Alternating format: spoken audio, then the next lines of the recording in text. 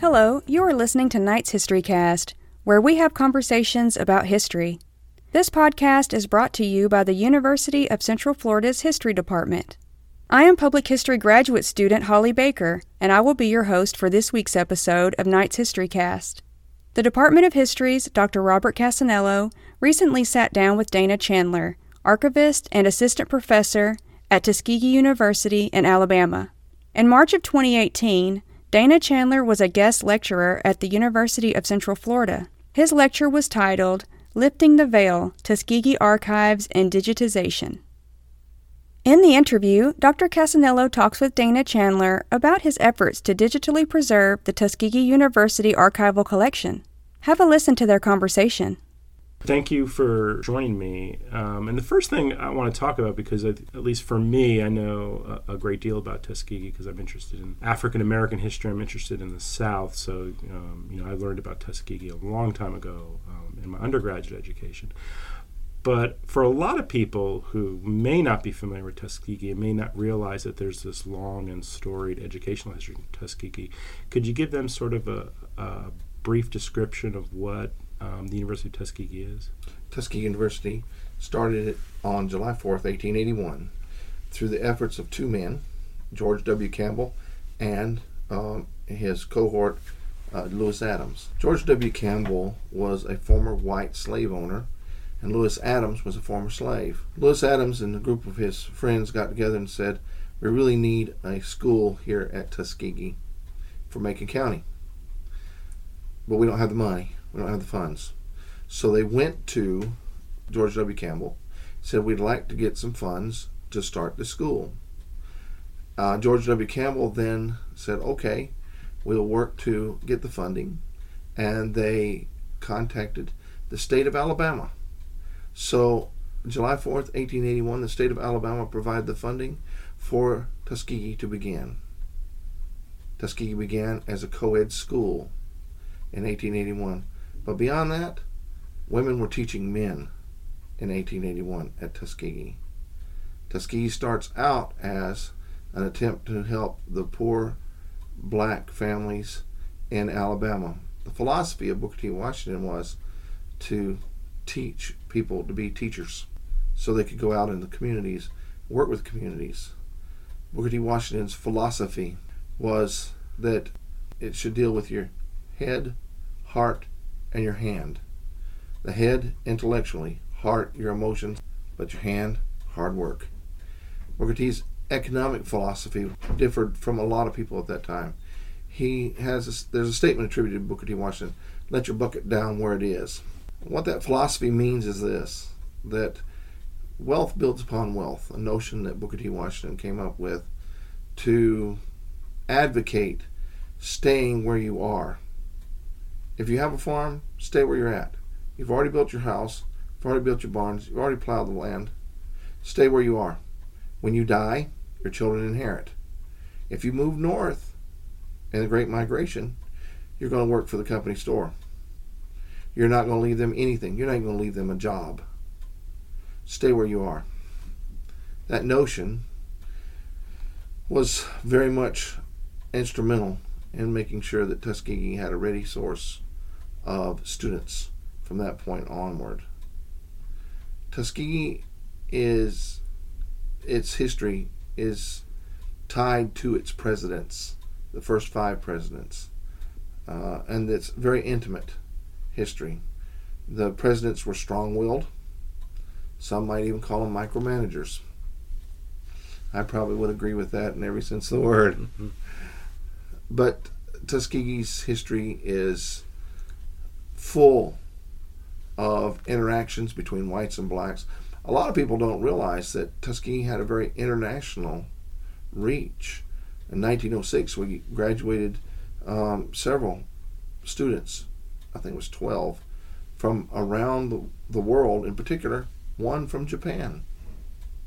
We had students from Ireland that came early on, seeking their degrees. And the mission of Tuskegee has always been to provide a well-rounded education for its students. Sure. And the thing with me as a researcher, and this is, I think a lot of people probably don't realize this, and you know this, I'm sure, better than I do, but there's this tremendously wonderful, groundbreaking work that was done by Tuskegee scholars in the 1910s, 20s, and 30s in regards to lynching and sociology and stuff like this that are still kind of tapped into today. True. But I don't know what you mean by tapped in, because it's not really. Well, I see a lot of people cite that material, go through that. I've gone through that material myself. The lynching records, yes. Yeah. But the information, not so much, because we did not have Monroe Works collection processed. Monroe Work was the first archivist at Tuskegee University. He came here in 1904. It was originally called the Department of Records and Research, which was an archive containing 188 file cabinets with over 2 million documents. The lynching records are at Tuskegee, but what most people don't access, which they should, is Monroe Works' seminal work called the Negro Yearbook, published from 1913 to 1943. Everything statistical about African Americans. So when I look at somebody's index or their footnotes and they haven't looked at the Negro Yearbook, I kind of question things, just like I did then. Our records, our lynching records, are from 1883 to 1969. We have recorded 4,743 lynchings. I've had a lot of people come through there that have done research, but very few of them can tell you what I'm going to tell you. 1/3 were white. That's a big deal. And so I ask people why. And they don't realize that it's because there were people that were supporting, doing business with, married, dating, having any kind of relationship. I have a definition for lynching that I use. It's not as septic as some. I like to think it's fluid. Lynching is not hanging. Hanging is part of lynching. Lynching we think of as people being hung. But it goes much beyond that. It was a way to control a people. It was a method of terror. People would hear about or see their friends or relatives lynched, and what was being told to them, not in so many words, don't have anything to do with whites. Whites don't have anything to do with blacks. This is what's going to happen to you. So there are a lot of people that were emotionally lynched because they were so afraid to do anything. That's what would happen to them. I've interviewed a lot of people, and that seems to be the way they feel about it. That 4,743 people that we have record of is incorrect. Monroe Work was a statistician. He had very exact requirements that had to be met, criteria that had to be met. If they were not met, then he didn't include them in the records. I think he missed it there. And of course, there were plenty that were carted off in the middle of the night. Nobody knows what happened to them. And finally, the thing that really gets me about lynching is we've missed it.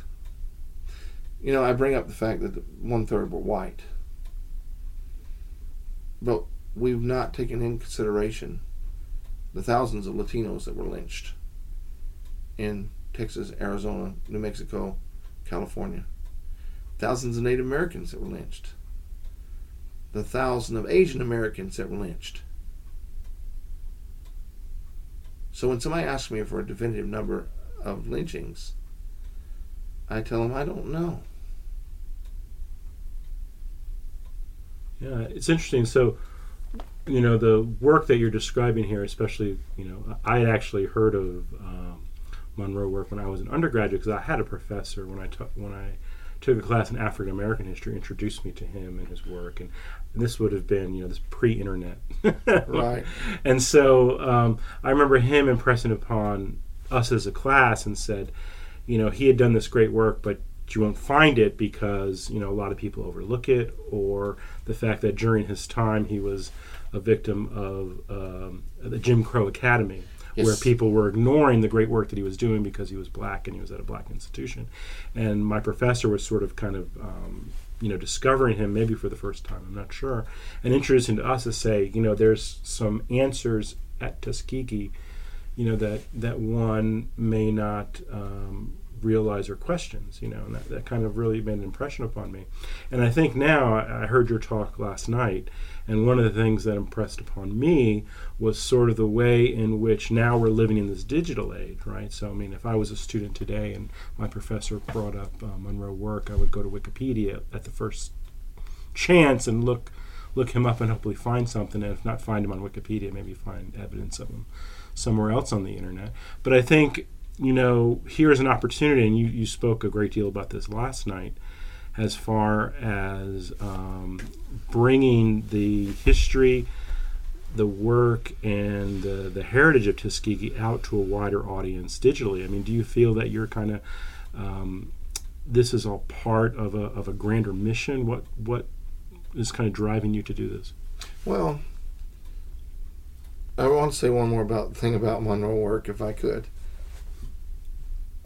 I have felt that I needed to digitize his works. The Negro Yearbook, which was published at Tuskegee University, we have the only complete collection in the world. That being said, it is my intent to do that sometime, but unfortunately I have to prioritize things. Now, regarding our plans for the future, our reason for the things that we do, it is to let people know more about Tuskegee and to draw them into Tuskegee to find out more. Most people, and I'm going to give you this as an example, most people think that the Booker T. Washington collection, which is in the National, which is at the Library of Congress archives, that is the collection of Booker T. Washington. First of all, it's not. It is the early days at Tuskegee collection. It is not the Booker T. Washington collection. And that's unfortunate. That's a whole other story. But we have 155 boxes that we have processed of other materials, early days of Tuskegee, that we put into that label of Booker T. Washington #2 collection. But just to show you, people assume that's all the information about Booker T. Washington. They don't realize that we also have the National Negro Health Week, which he started, the National Negro Business League, which he started. We have their papers. We have papers of the members of boards of trustees at that time. We have Lewis Adams papers and a bunch of others that all are very pertinent to an understanding of Booker T. Washington. There is no definitive biography of Booker T. Washington yet. He's never been given his due. There's plenty of debate about Du Bois and BTW. I don't think that they really understand. And most people don't even have a clue that W. Du Bois came and spoke at Tuskegee for a semester. I think that our goal is to put enough information out there and make it available to people to say, hey, come, there's more. Well, certainly. And one of the stats you mentioned last night that really kind of floored me was the number of visitors you said you get. It was, I remember the stat you gave, but I don't remember. Was it a week, a day, or a month? Was it around 4,000 or something like that? 3,000 people in the last 3 years. Okay, so I got the impression that's quite a bit from previous years. Yes, right? It is. So can you give us a sense, how many people visited the archives when you first got there, and then how many are coming now? And are you attributing that to your now digital presence? Yes, we are, very much so. But I think it's a combination of many things. Making ourselves visible in a variety of ways. Coming here makes us visible. But our web presence definitely has been a driving force for these people to come from all around the world. And we have visitors. We helped a young lady from the university in Beijing, and we digitized everything that she used for her dissertation. It had to go through individuals and be approved for use. And we would get an email back saying this has been approved for her to use. She finished her book, or her dissertation and book, and we've helped people from University of Queensland, all over Europe. It's amazing what the web has done for us in opening our archives to the world. There were people that were aware of the archives. There were people in the United States that were aware, and they were making requests to visit the archives when it was closed for 10 years. But they wouldn't have been able to find what they needed because it just wasn't in any type of order.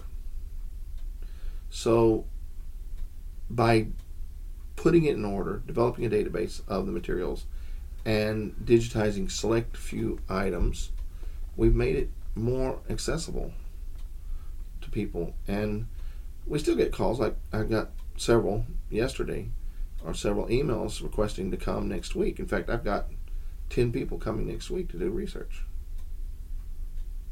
and during their spring break. And they're coming because of what they found online.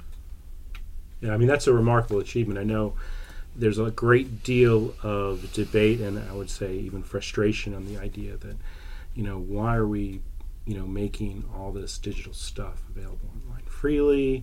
And, what about libraries and museums and things drying up? But I think, your example demonstrates that there is this relationship between, making your presence known online and actual foot traffic on site, that they go hand in hand. And it's really important to sort of, if you care about one, you have to care about both, I think. You're right. One of the problems is that I have seen that we've tried to address is the fact that I don't put everything out online. I put select items out there to draw people into the archives. So we're still relevant. I have to be relevant to our administration, otherwise they won't keep our doors open. I'm also making people aware that digitization is not the be-all and the end-all because of the changing technology, and that's always a concern also. What I'm trying to do is to tell people that, hey, this is available. Here's a select overview of what we have. Since I've been there, we've created almost 300 finding aids. There were none. It's a job that has required a lot of concentration and a lot of sweat and tears. It really has.